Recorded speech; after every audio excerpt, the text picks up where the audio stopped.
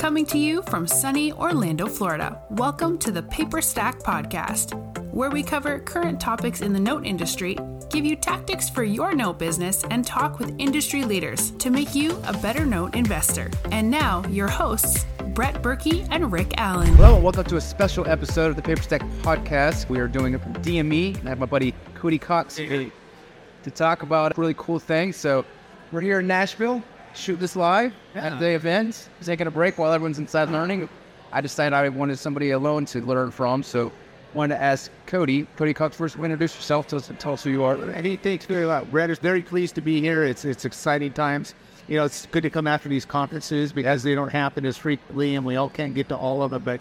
But yeah, so my name is Cody Cox. I am the fund manager for a company called Bridge City Factors that manages funds, and we have a fund that we're closing out here within the next 16 to 18 months. We've got another one in the works. We can maybe talk about that one a little bit later. So anyway, yeah, so I'm out of the Portland, Oregon area, and we are here at DME, kind of just spread our word, get back a little bit visible. Cool. I have been in the mortgage industry for just a little over 40 years at this time, and so I kind of understand it a number of different ways, but it's also one of those industries where you learn something new every day. That's cool. I still have a full-time day job where I run the mortgage company for the State of Oregon Veterans Department. It is a separate entity. It has no overlap with the federal VA. It's our own little animal. So I actually have an origination team. We funded $105 million with the pension zone last year. We put 354 veterans into new loans last year in 2022. Wow. And I have a servicing portfolio of about $350 million that we service. So on top of that, I manage a fund outside of that. So we're raising capital. Wow. And trying to buy notes to pay the investors back, try and make a business out of that, which I think is important to distinguish the difference between note investing and a note business. So the note business operates by purchasing notes and paying investors, where I think the note investor is somebody who buys for their own personal portfolio and then reaps the returns on that. So a lot of the folks here are note investors for that matter. They're trying to buy notes for themselves, either in some sort of tax preferred type account like an IRA or some sort of taxable account. There's a few of us here that are raising capital because we have funds and we're remitting funds back to our investors. Wow. So a little bit difference there, but that's kind of what I do in a 2-minute nutshell. So I never heard it called that way. Yeah. And note business. Yeah. And that's true. Things. Yes, that is true now. And I think about it. That is true. So we're going to talk. This is kind of going with the My First Notes series where you're buying your first note. And so as we can tell, Cody's bought a couple. So running that much and running for the state of Oregon, I'm sure he knows a thing or two. So what we're going to do is kind of take it to the next step of once you buy your first note, how do you go from buying your first notes, or kind of it's probably how many millions did you say? Well, we're going to try and raise, $7 to $10 million 4 times. Wow. So we're going to kind of do it in segments and tranches at this point in time. But it all starts with one number. Yeah. Way back whenever that is. And so, I'm from the Portland, Oregon area. I ran the local real estate investor association there for a number of years. And I had this one guy that kept pestering me month after month after month to come in and talk to my group. And so finally I had this guy come in. He knows I mentioned his name. His name is Joe Varnador, which many of you guys might know. So I had Joe come in, and as this typical type of RIA meetings go, they have a Thursday night 90-minute meeting followed up by a Saturday all-day seminar. So I'm sitting in the all-day seminar on this Saturday listening to this guy, and he's talking about investing in notes. And all of a sudden, the light goes off in my head that this is what I need to be doing. This is what I should be doing. Because if you're trying to wholesale properties, or you're trying to do a fix and flip, it's a business-to-consumer type of transaction, a B2C. Yes. And oftentimes, to acquire that particular property, you have to meet with that seller. You have to go out to the property, do your inspection. And if you had a full-time day job, that limits the time that you can go out and talk to somebody. Right. So I'm listening to Joe on this Saturday and I go, this is what I need to be doing, because in essence, it's a B2B type transaction. You're dealing with other businesses versus consumers, either buying a note from a hedge fund or raising capital from an investor. That's my business working with another business to try and put that transaction together. Eventually, it trickles down to dealing with the consumer. Right. But most of it's the B2B stuff, and that's what I prefer. because consumers have a lot of emotions you have to deal with, and I prefer to stay away from it. So I bought this note in a place called Klamath Falls, Oregon, okay? And I would bet most of the people, not all of you, most of the people have no idea where Klamath Falls, Oregon is, but it's a little town in southern Oregon, just inside the California border. And the borrower on this particular house hadn't paid their mortgage for 2 to 3 years, okay? So it had been a long time, and that person had bought the house as a second home, which I thought was interesting because Klamath Falls is not the ideal vacation spot, but still she bought it on her second home. And that there's a significance in that I'll talk about here in a second. And so basically we acquired that note, and I paid $12,500 for that note. I bought it from a hedge fund. At this point in time, I'd been reaching out to hedge funds, and I found it with a hedge fund. For whatever reason it was, not a lot of people invested in Oregon. Not a lot of people were aware of some of the various nuances with properties in Oregon. This happened to be probably in like 2012, 2013, somewhere in there. Right. So it's just before, things had already blown up. There was a lot of REO properties, a lot of non-performing loans, which this one was.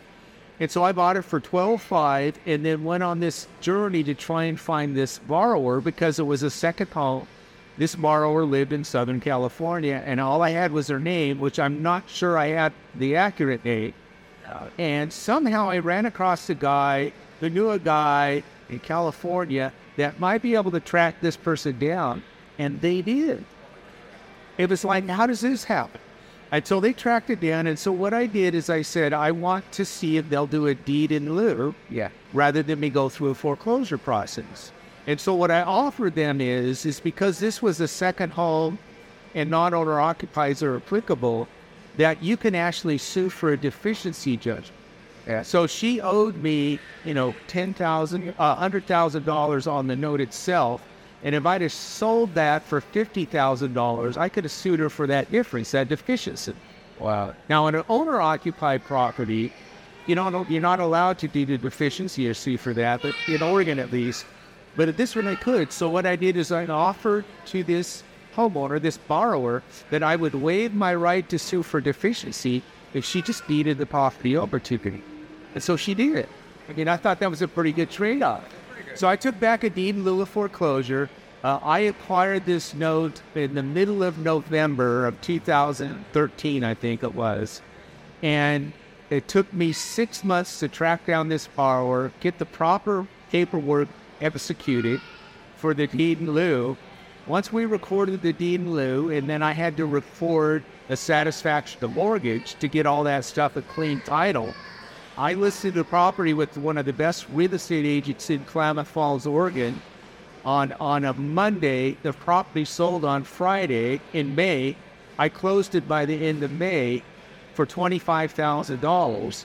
So I made in 8 months or 6 months, 8 months, whatever that was, I doubled my money, which on an annualized basis was a return of 105% in my IRA. I bought it in my IRA. So all that money went right back into my IRA tax-free. That's awesome. And that was my first note. And so it motivates you when your first note goes well. Okay? So then you're eager for the second one, and so on and so forth. So what I did at that particular point in time is I did that in my IRA. I now have a case study that I could take to maybe some other investors, other funding opportunities, say, look what I can do. And so I started another entity. We started using some joint venture capital to purchase some properties, joint venture with them, go through the process of foreclosing or deed in lieu, or even performing loans, whatever. And that just kind of buoyed me through a season of about 4 or 5 years of working this other entity. And then it came to the point where I felt like it was more necessary to start a fund. Let's do that. Yeah, and so in 2020, we brought our first fund to market. And that was a closed fund. We're in the process of liquidating that fund. We'll probably start that aggressively coming up about 12 months from now. Okay. But we'll already start our next fund. Cool. And so we're on our way to doing something at a bigger level. And because I really want to get out of the day job, I talked about the day job. I am ready to focus 100% on this because I think between myself and my son, who's brilliant, we could really make some waves for some potential investors and for ourselves. I get it. And so that's kind of what I've been up to. That's what my first note was. It's one of those things that motivates you to do the second note. I could see that. Yeah. So did you ever go in the education or just that day? I went through some education, but I think I'm uniquely positioned because I have 40 years in the mortgage industry. Yeah, and so I kind of have an understanding of that. Also, I went to work for about 18 to 22 months with the state of Oregon for the hardest hit funds. Oh, you did? Remember that? So I worked for the state of Oregon. It was the hardest hit fund state. Explain what the hardest hit. So the hardest hit funds is when the mortgage catastrophe happened in 2008, 2009, 2010. The U.S. Treasury came up with like $7.2 billion to send out to like 28, 29 states to help them stop the foreclosure process and help homeowners stay in their house. And so I think the state of Oregon got like $340 million for that purpose. And I was part of that team that helped find borrowers that could use the money, and we would make payments for them for 12 months or bring the loan current and a number of different things. It was great for investors who had bought that note because now all of a sudden the state was going to pay to bring that note current. And so all you reminded a huge discount and then bring them the loan current. So all that money came right back to the investors.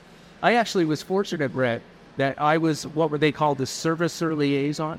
Okay. So I was the single point of contact for all the servicers that were participating in the Oregon program.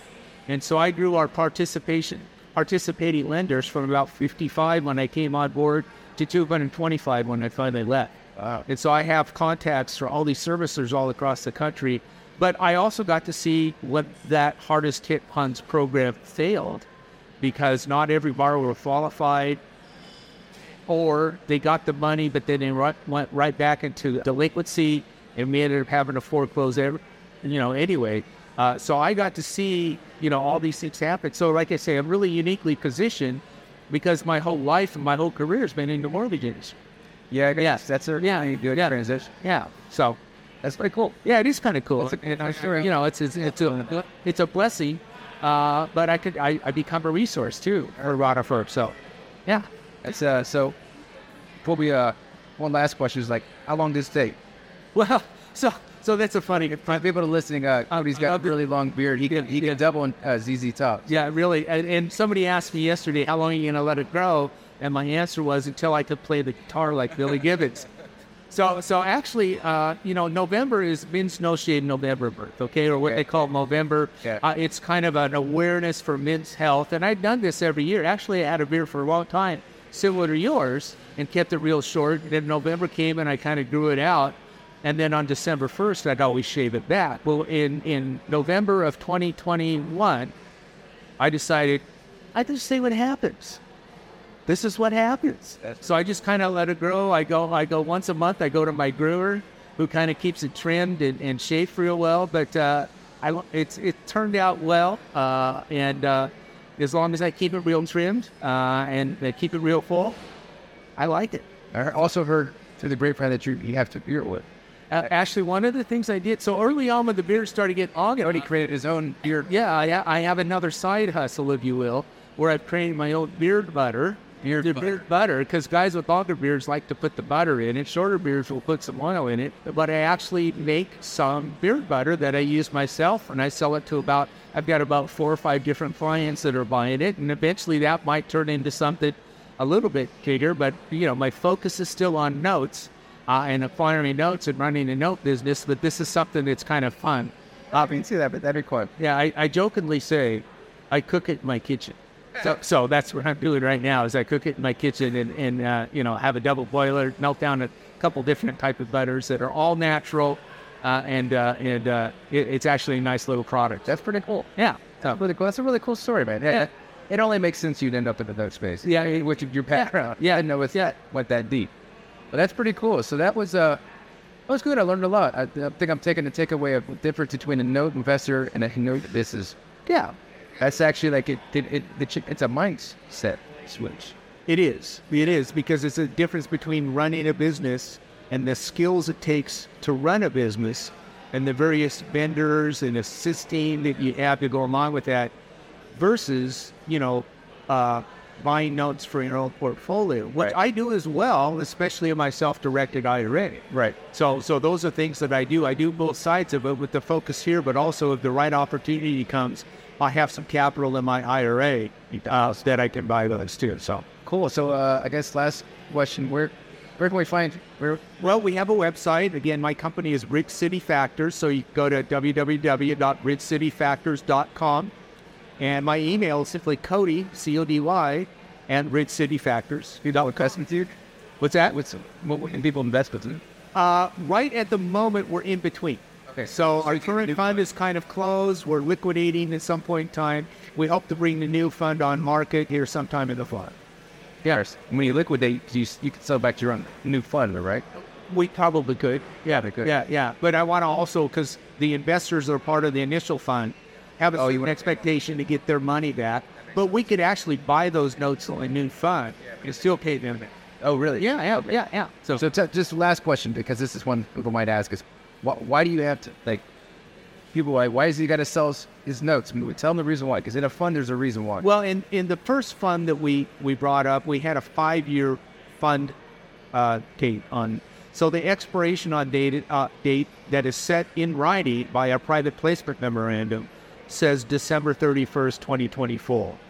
And so we had a 2-year period where we could acquire new capital from investors, and then we have a 2-year period, year 4 and year 5, which we're in right now, that requires us to start liquidating and start paying back our investors. So we have to follow all the provisions that we have in that private placement memorandum because it's lawful to do it, it's the right thing to do, it's ethical to do, and hopefully these investors will be pleased with what we've done and move over to the new fund as well. So there's some continuity in that. And, one of the things that we've heard a couple times that I think is real important for everybody to understand, if you are going to invest with a fund or a sponsor or another investor, your biggest thing is to vet that sponsor. See, that's really who you're investing with, not so much the fund, but you're investing with that person who is sponsoring the fund. And so do all the vetting, do all the background check, ask for a background check. Yep. And know who you're putting your money is. There's too many folks out there. There's too many opportunities for somebody to take your $200,000 and you never see it again. So make sure you know who you're working with. It is very sad, but it happens. Yeah. So, all right. Well, I guess that's all for this one on buying your first note. That was a pretty cool one, and it's a pretty cool venue to do it. Yeah. So we have more. So just leave Cody's contact information in the description. So if you want to reach out to say hi, get some beer butter here. What was it? Beard butter. Beard butter, yeah. Beard butter. That's hard to say 5 times a bit. Yeah. Beard butter. Yeah, that's hard to say. It's enough. All right. Well, thanks so much. Thanks, buddy. I appreciate it. Yeah. Good to see you again. Yeah. All right. Are you new to the mortgage note industry? Have you been wanting to learn the step-by-step process to purchase your first mortgage note? Well, you're in luck. We've convinced our CEO, Rick Allen, to break down everything he knows about mortgage note investing. Through a series of 50 videos, you'll get everything from start to finish of where to purchase notes, how to purchase notes, and all of Rick's investing techniques he has developed over the many years. From performing note tactics to non-performing notes, Rick gives you everything he knows about investing. Bonuses include our glossary of industry terms, Rick's own proprietary calculators he created to evaluate notes, discounts from our partners, our Rolodex of vendors, a private Facebook group, along with a lot more. We've packed so much content into the Academy to take you from beginner to expert in no time. To learn more about the Academy, go to academy.paperstack.com/welcome. Again, that is academy.paperstack.com/welcome.